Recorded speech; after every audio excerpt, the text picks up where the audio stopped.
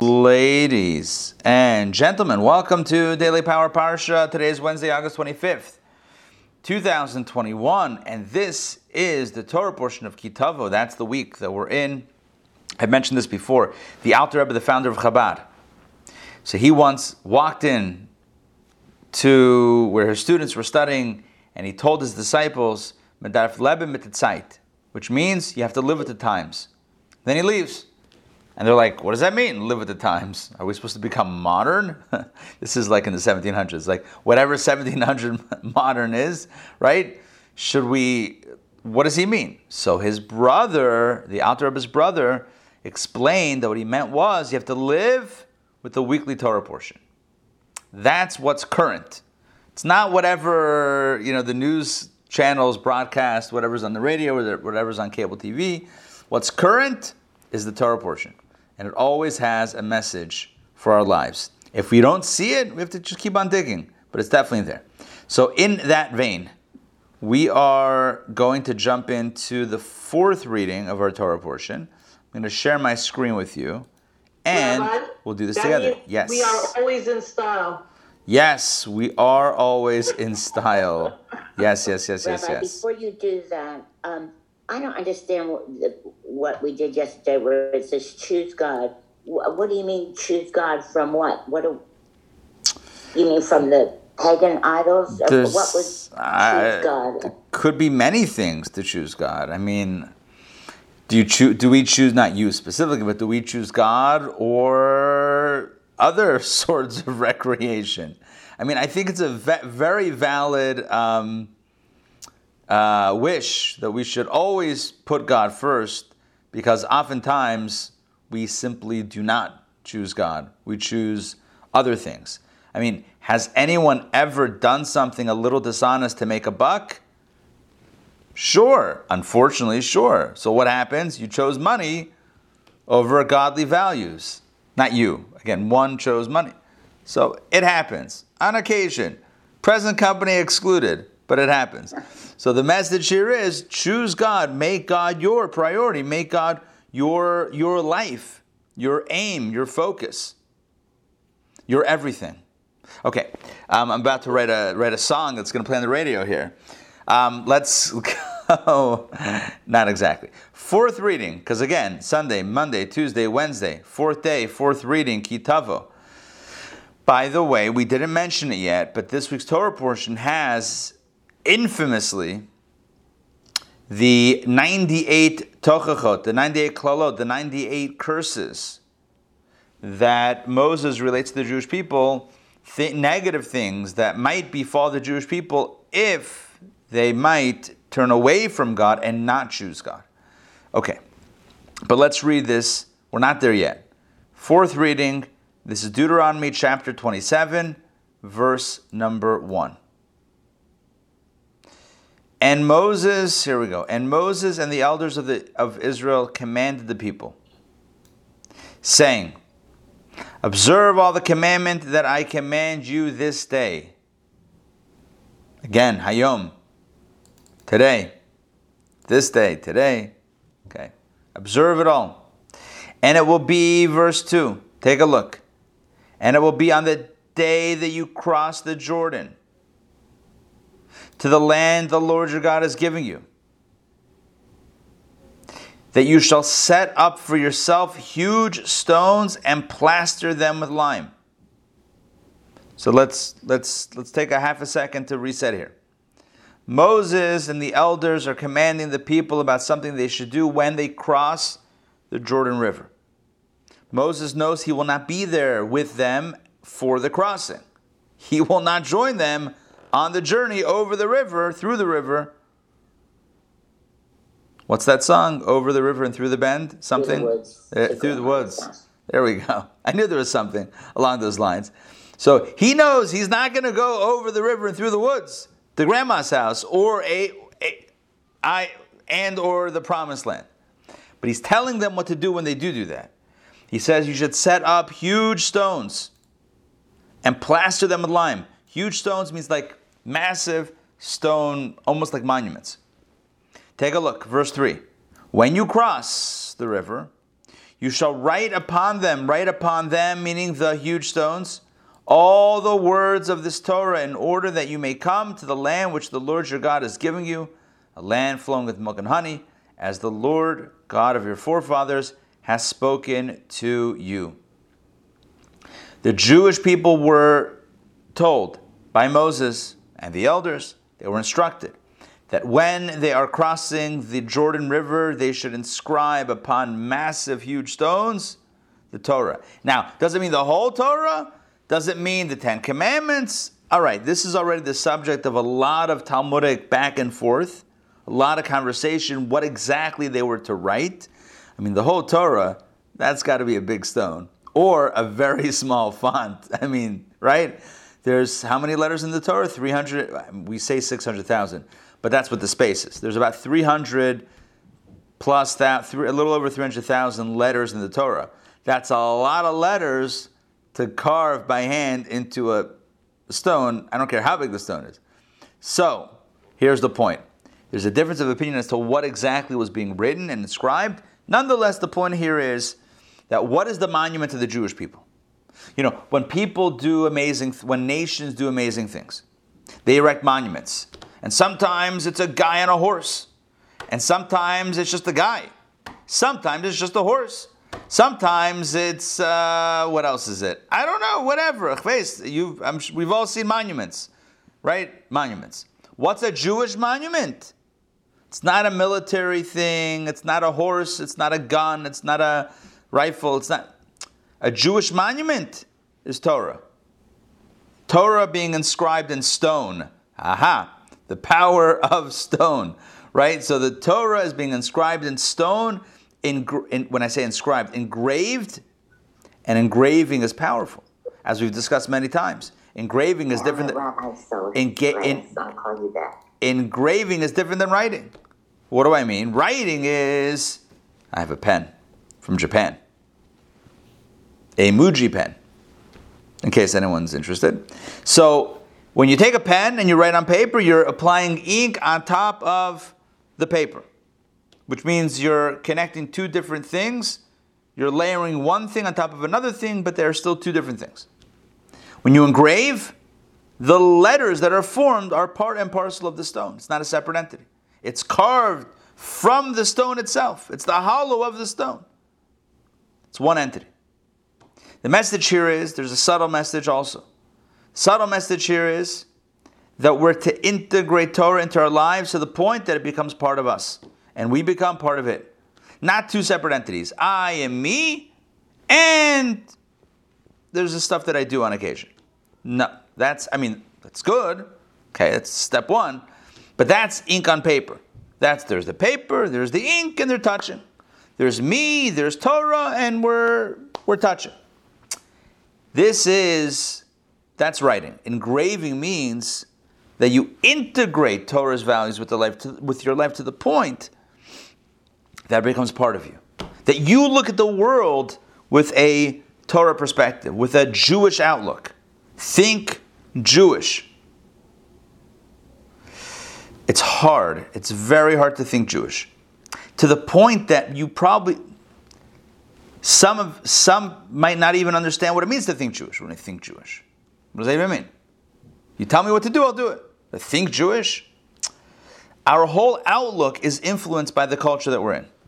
Our whole outlook. From what we believe is right or wrong or up or down or right or... Everything is defined by the information that's given to us. Torah has a different set of information. The more we study Torah, and it happens over time, but the more we study Torah and immerse ourselves in Jewish values, the more we begin thinking Jewishly. The whole outlook changes. You know, an outlook, a perspective is like an invisible hand almost that guides and shapes everything that we're about. How we think, how we feel, what we think about, what we feel about. It's like this invisible hand, so to speak, that guides everything. It's so intrinsic. When I say intrinsic, it's so deep that we don't even recognize sometimes what the outlook is. Give you an example. I was listening to a podcast a few months ago. I may have mentioned this at the time. And I found it absolutely fascinating. What was the premise of this episode? It was about the bias or biases that exist in academic research. Essentially, I'm going to stop sharing for a moment so I can see everybody. Essentially, all of scientific research, and when I say scientific research, I mean in the area of psychology or behavioral psychology, has been done in a certain context by scholars and academics, typically studying college students on campus. Why? Because that's where everyone is. The people studying are looking for people around them, and the people around them are college students. And because of this, study after study after study has mapped the way people think. And this becomes an axiomatic. This is how people think. This is what people want. This is how people love. This is how people relate to each other. As many studies and as many people have been asked, here's the point. It's all within one genre. It's one group. Which is why these axioms of human behavior, like how people think and how people feel and how people react, completely fails when you go to a foreign country that is very different than ours. So the example in this podcast was, and I forget the exact example. Might have been something about relationships or what people want or whatever it was. But it was about a country in South America. I'm not talking about like a tribe somewhere no, this is like a country. But doesn't have the same type of structure and academia, college structure, university structure as we have. It's just a completely different society, and people think and feel differently. And what works here doesn't work there. It's the height, and hear me out here. It's the height of arrogance to think that the way we think is the way everybody thinks, or the way everybody should think. But here's the point with biases. You don't even know that you have it. You're not even aware that you have it because it's such a deep-seated bias that it becomes normal. It's like, well, no, this is not a bias. This is just the way things are to you. So getting back to what I'm saying, the perspective that we have, everyone has, in Yiddish we would call it a kuk. Kuk means a look, a perception, a perspective, an outlook, a vision. Everyone has one. Yeah. Even if you don't know what yours is, you still have one. And that affects how you think, how you feel, what you think about, what you feel about, what you care about, right? From A to Z. And Torah has a different perspective. I'm not going to say an opposite perspective. No, sometimes values are aligned. But Torah has its own perspective. The more we study Torah, the more we can think different. The more we can think like the Torah way. We can think Jewish. And that's powerful. It's priceless. And so the reason why I'm saying this is because this is another layer of understanding of what it means to engrave on stone. To write on paper means that you have two separate entities. You have the paper is the paper, the ink is the ink, and they're touching. For the moment, they're touching. There's me, I have my perspective. There's God, God has his perspective, Torah, mitzvah, whatever. And once in a while, one is applied to the other, I do a mitzvah. It's not who I am, it's what I do. Engraving means the letters are part of the stone. They're carved into the stone. The letters are literally cut into the stone. And that means that the values on a personal level would be not cut into us, that's a negative connotation, but would be one with us. Ingrained. Ingrained, perfect. Ingrained. Yes. Ingrained within us. Okay, so that's a little bit about the engraving. But getting back to this, The stones aren't sapphire this time, right? No, not these ones. No. No, they didn't use the good stuff. I mean, I'm kidding. This was just, I don't know what kind of stones, but I know it was plastered with, I think the Torah says what the formula was. Lime? Lime. Yeah, lime. Yeah, lime. There you go. Not like lime, like squeezing the lime on it, but whatever. Okay. So this is what Moses tells the people. I'm not going to go in with you. You're going to go into the land. You're going to cross the Jordan. Create a monument. What's your monument? Not a bow and arrow, and not a shield, and not a horse, and not a rifle. They didn't have rifles then. Spoiler alert. None of these things. Your legacy, your monument is Torah, Jewish values. Milk and honey appears once again. When you cross, says Moses, you shall write upon them, upon these stones, all the words of this Torah. Again, dispute about what that means. In order that you may come to the land which the Lord your God is giving you, a land flowing with milk and honey. If somebody ever asks you, where does it say that the Torah, where does it say in the Bible that Israel is the land flowing with milk and honey? You can respond, where? How? Which one do you want? It's like multiple times, a half a dozen times. All right, so I interrupted the sentence. So you should write them on the stones, in order that you may come to the land that the Lord is giving you, a land flowing with milk and honey, as the Lord God of your forefathers has spoken to you. Okay, so far so good. Verse 4, and it will be, when you cross the Jordan, that you shall set up these stones, regarding which I command you this day on Mount Ebal. Ebal. In Hebrew, it's Eval. All right. Mount Ebal, and you shall plaster them with lime. And there you shall build an altar to the Lord your God, an altar of stones. So you set up the stones, you build an altar, you shall not wield any iron upon them, upon the stones. Why not? Hold on, let me explain this for a second. This becomes a prohibition, by the way. It's a mitzvah. It's a mitzvah prohibition. Not to have any iron to cut the stones when you build an altar. Really, when you build anything for the temple. You should not use, certainly for the altar, you should not use metal implements. Why? Because metal is typically used for weapons, to take life. You should know, because I think it's really interesting. There's a custom to either take all the knives off the table before the blessing after meal, before grace after meals. Like, for example, Friday night, you sit down to a Friday night meal, and you have a knife to cut the challah, right? So before you say the blessing after the meal, the Baruch Atah Hashem, da-da-da, right? That blessing. So you take off the knives from the table, or at least cover them. Why?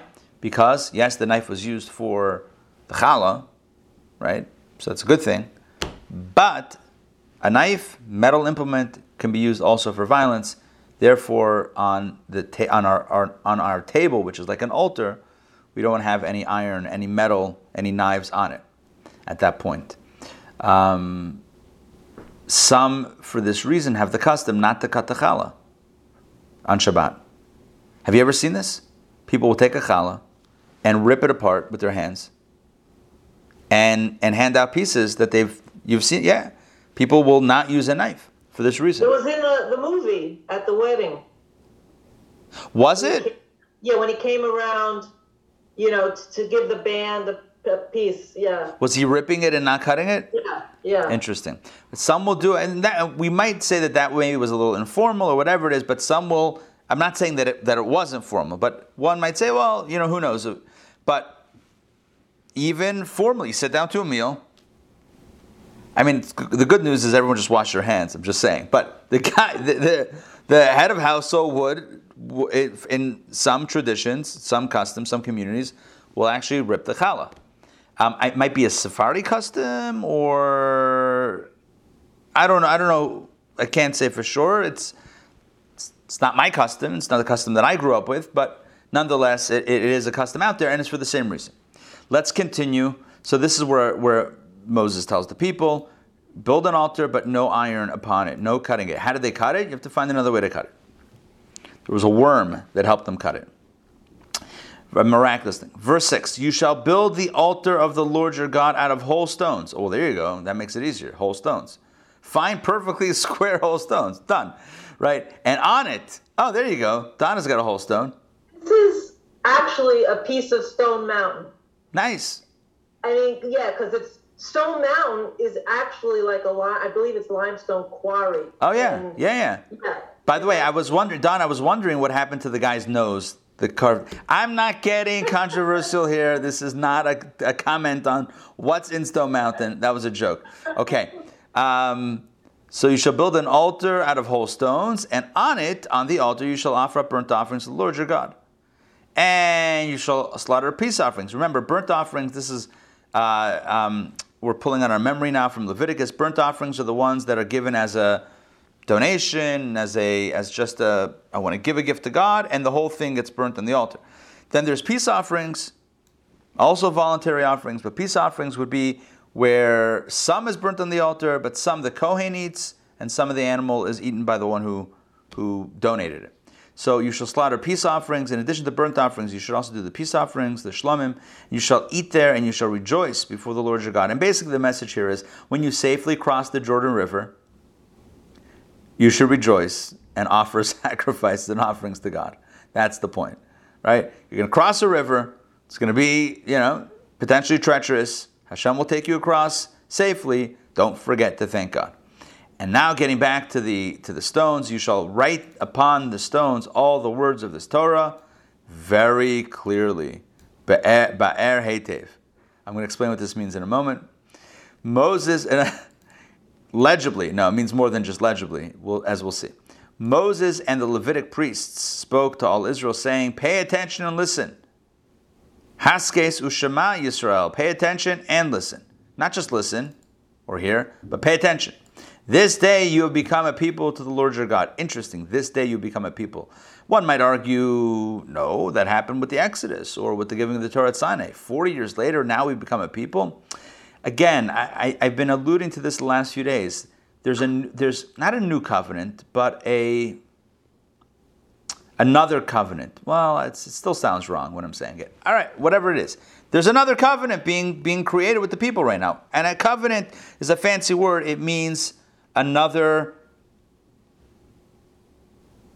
commitment is being taken here by the people to God. Moses is asking the people to recommit once again, or to commit once again to God. So yeah, Abraham and God had a deal. And then God and the Jewish people had a deal at Sinai. And now, shortly before Moses' passing, he's saying, we got to pledge again. So you know how yesterday you were referring to the civic marriage customs that we have? Yes. So one custom is like maybe 10-year wedding anniversary, a renewal of vows ceremony. Perfect. Yes. Yeah. Love that. Perfect. It's renewing the vows. Excellent. Renewing the vows. Verse 10, you shall therefore obey the Lord your God. In other words, having renewed your vows, therefore, you got to be committed. You have to be faithful. Obey the Lord your God and fulfill his commandments and his statutes, which I command you this day. All right, that's it for the reading. Let's look at Rashi, and then I want to share with you some additional insights. Take a look at this Rashi, which is very important about the sets of stones that they were supposed to set up. So Rashi clarifies that there are multiple sets of stones upon which the Torah was written that the Jewish people were instructed to set up. Sounds like just kind of one set of stones. Nope, multiple sets, as Rashi clarifies right here. And this is all based on the Talmud and the rabbinic analysis of the verses. Number one is in the Jordan. You actually put the stone monuments, you set them up in the Jordan River. And after this, you shall take out other stones from there, and out of this second set of stones, build an altar on Mount Abel. Consequently, we find that there were 3 places at which constructions of stones were set up. So number one, A. 12 stones were put together in the Jordan. So they put up 12 stones in the Jordan. The same number of stones were set up at Gilgal, i.e. the Israelites' first stop in the land of Israel. So they went across the Jordan and they stopped at Gilgal. So they were supposed to set up 12 stones in the Jordan and then 12 stones again at Gilgal. All 12 stones had Torah text on it. And C, the same number of stones, 12, at Mount Ebal. The above is taught in Tractate Sota, that's the Talmud, where the Talmud, citing chapter 4 of Joshua, proves the above. So we're reading here in Deuteronomy how Moses is telling the people what they should do when they cross the Jordan and enter the land. Wonderful. But in the book of Joshua, after the 5 books of Moses close, the next holy Jewish book of Scripture is the book of Joshua, which tells the story about how Joshua took over from Moses and led the people into the promised land. And there in chapter 4 of Joshua, it clarifies all the various sets of stones that were set up. And you can see them alluded to in these verses because it repeats setting up stones multiple times. There are 3 iterations of the stones. Okay, now let's see what other Rashis there are. Be'er Heitev, very clearly. I said not just legibly, but Rashi adds from the Talmud, again, Talmud Tractate Sota, he says, very clearly means in 70 languages they were meant to translate the Torah on the stones. Interesting. They were meant to write the translation of the Torah on the stones. And once again, this insight that we had yesterday or a few days ago, this day you become a people to the Lord your God. Rashi says, what day is this day? Today. Wednesday, August 25th. Every single day it should seem to you as though you are today entering into a covenant with Him. So every single day is meant, and see Brachot 63b, it's again from the Talmud, every day we should renew our vows every single day. Okay, now with God. Now, or with anyone that we care about. I want to share with you some additional insights that are not contained in Rashi. So, number one. When it comes to plastering the stones with lime, there are 2 opinions. I mentioned this last year when we studied it. If you were there then, you might remember this, but I always think about this when encountering this verse. They set up stones. They engraved it. They were supposed to engrave it with words of Torah and plaster it with lime. The question is, what order did this happen? Were they engraving on the stone, on the bare stone itself, and then covering it with this lime coating? Or did they first cover the stones with the lime coating and then engrave on top of the lime coating? This becomes a subject of Talmudic analysis and dispute. The Talmud itself gets into a difference of opinion as to whether the text was under the layer of plaster of lime or above it. And the commentators ask, according to the opinion that says that they first plastered it with lime and then they engraved the letters, it makes sense. You could see the letters. The letters are on top of the engraved letters are on top of the thing. But according to the opinion that says first they engraved it in the stone and then they covered it, so then why do you engrave it if you can't see it? You engrave the letters in the stone and then you cover it. Imagine, it's like imagine you write a mezuzah with the text of the Torah and then you put it into a case. But we actually do that. But imagine you inscribe it on a thing and then you plaster with lime and now you can't see it anymore. So what was the point? Waste of time. So there's a commentary that explains like this. And it's like a deeper understanding of it. To personalize it. The message here is that sometimes to get Torah, to access it, you got to dig a little bit. It might not be above the surface. It might be something that you have to dig to find. This is true in anything, in any meaningful endeavor in life. Oftentimes, to find the truth, to find the depth of the situation, the person, the thing, the occurrence, the challenge, you got to dig. You got to peel off that top layer. That becomes a message in life. If you only want to look at the surface, you're going to miss a lot of the messaging. If we only look at the surface, we might not realize that there's a whole script right underneath the surface. So what's the first step? In any situation, look beneath the surface. Look a little bit deeper. When we look a little bit deeper, entire worlds and vistas of insight may be revealed for us. So that's one message that I wanted to add. I wanted to add, there was another thing that I wanted to say that I'm forgetting. Oh, yes. Very clearly, Rashi says 70 languages. So the question's asked, why did they need to translate the Torah into 70 languages? It's like, who was it for? Who was it for? The message here is multiple messages, things that we've mentioned in prior classes in various contexts. I want to put a few ideas together, and this will be, I think, the final thing that I want to share today. 70 languages. Why 70? There were 70 primary nations. So why did the Jewish people need to translate the Torah into 70 languages? Why not keep it in Hebrew? Whoever gets it, gets it. The message here is that Torah has to speak the language of every person, of every nation. There are divine values, Torah values that need to be disseminated to all. Now, it doesn't mean everyone needs to become Jewish, necessarily. But what it does mean is that there are divine values, divine ideas that need to get out there. And so putting it in the 70 languages, right, and the reason why I say 70 languages, just to be very clear here, we know about 70 facets, right? Donna's company, organization. So in addition, there are 70 languages. 70 languages means the entire spectrum of human expression, of human understanding. We think the way we speak, different languages, different tongues. So the message here is Torah needs to speak our language. Yes, in 2021, the end of August 2021, Torah needs to speak our language. Got to translate the Torah into the languages of the world, and second point, into the language of our lives. So whatever we're going through, whatever we're dealing with, the Torah needs to speak with us, to speak to us. Now, why does it need to? That's a weird expression, right? It needs to. Either it does or it doesn't. It does. It does. But sometimes we might not realize it. Sometimes we might not realize that the Torah is speaking our language. And then it becomes important to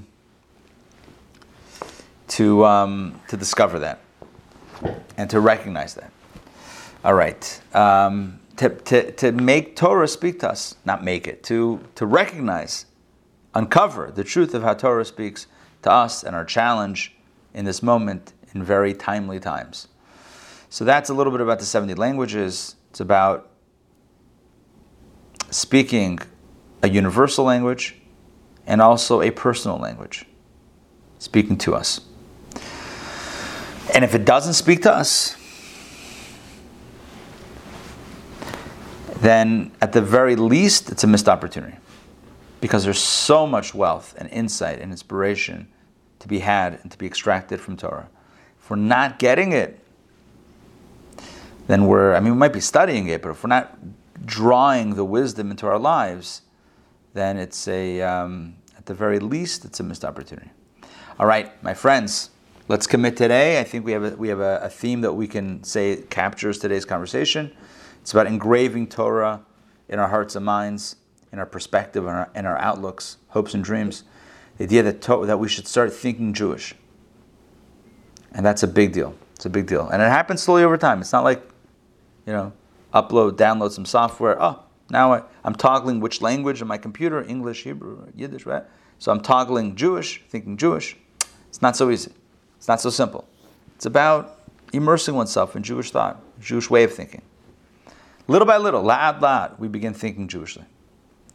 And what does it mean to think Jewishly? Now we can fabrang for a long time, but it's a combination. Thinking positively, hope for the future, right? Looking at others with a kind eye and a gentle eye and generosity. So many different Jewish traits, different Jewish... It's when you look at something, what do you see? What do you see? You can't teach it, but you can learn it. All right. My friends, it's good to see you all. Mark, it looks like your mouth is moving, but we can't hear you because you're muted. Yeah, I have a question for you. Sure.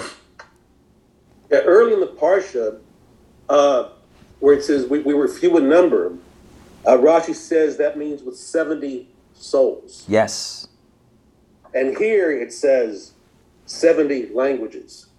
And so does it mean, which is what you're saying, is it referring to different nations or is it referring, as you were saying, to speaking to each and every one of us in our own particular way? It's both. I mean, on a literal level, it means the 70 languages, means the 70 nations of the world. There were 70 original of the Jewish family that went down to Egypt with Jacob. There were 70 souls, 70 Jewish souls, or children, descendants of Jacob, and that corresponds to the 70 nations. So there is a connection there. But you know what they say, the famous expression, 70 Jews, 70 languages. I'm kidding. That's said no one ever. But it's it literally means the literal 70 nations and languages of the world, or the core original 70 languages. But like you're saying, it could also refer to the 70 within our own ranks, 70 different shades of personality. I like that idea. And the truth is, even within ourselves, one day we feel like this, the next day we feel like something else. Our moods change a lot. So it's good that Torah can speak to all of our moods. When we're happy and we know it, study Torah. When we're, God forbid, not so happy and we know it, also study Torah. When we're grateful and we know it, when we're confused and we're not sure if we are, we should always study Torah. Yeah, I'm modifying the song. Donna, yes. Yeah, so this kind of goes with what I was asking yesterday. So God wants all the nations to be exposed to the Torah, but is not asking that all of the nations follow our mitzvah. Correct. But it would seem that God would want more. I don't know, everybody to. If I were God, maybe it would look different. I don't know. What can I tell you? I don't write the rules. I'm just working through them. I don't mean rules. I hear you. What that you're saying? If God wants us to eat matzah on Passover, everyone should eat matzah on Passover.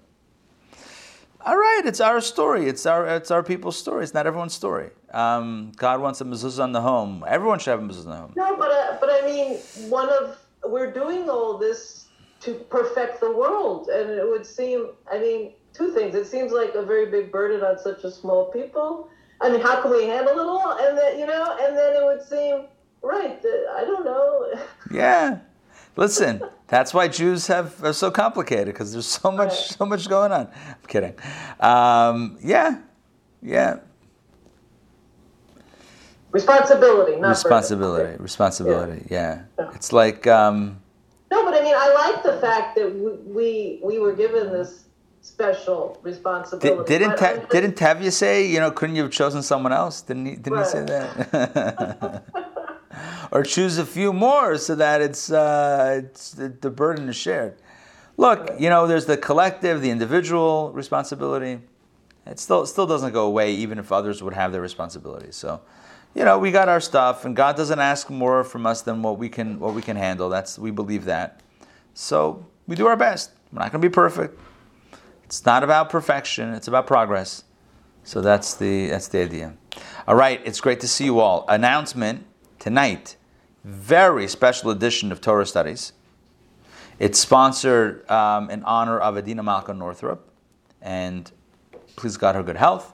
So that is tonight at 7:30, both live on Zoom and live in person. 2 opportunities to connect, Zoom or at IJA on the Beltline. 7:30 p.m. it begins. The topic will be focusing on the curses, which we have not yet gotten up to in the Torah portion, but it's coming up soon. 98 different curses or admonitions. Moses says to the people negative things that might befall them if, God forbid, they don't keep their end of the deal, the covenant. So we're going to look at them from a deeper perspective and find the blessings in the curses. That is tonight. It has to do with ships and Egypt, and I can't tell you anymore because I don't want to give too much away. Join me tonight for a wonderful session. All right. Sarah. Can I just say real quick, do you guys Sure. get, I know they're written by Steve Freeman, the daily doses? You know what? I don't get that email daily, but I'm sure some people do. Anybody getting the daily doses? It's fantastic. Yeah. Well, so yeah, ultimately this one, it was a few days ago, probably not yesterday, the day before. So he was like, everything that happens to us ultimately is just so that we return to God. Nice. Yeah. Well, there you go. I was just thinking of that. Yeah, Okay. that's good. Rabbi. By the way, Tzvi Freeman now lives in Atlanta. I'm just saying. And Yeah, I remember when that happened. yeah, and his wife taught the 60 Days course last night. Very nice class last night. Yes, Ray. Is there a different link than every Wednesday night? No, it's been the same link since we okay. started. Yeah, always the same link. I send it out anyway, just because it's good to have it Thank you. fresh. But yeah, same link. It's on the website. It's in every email that I've sent out for Wednesday night in the last year and a half. So it's the same Zoom link, and now we have the live in-person option as well. So join whatever way that you can. We'll study Torah tonight. Okay, we'll see you all. Have a wonderful day. Thanks for joining. Take care, everybody. Thank you. Bye. Yes, Pleasure.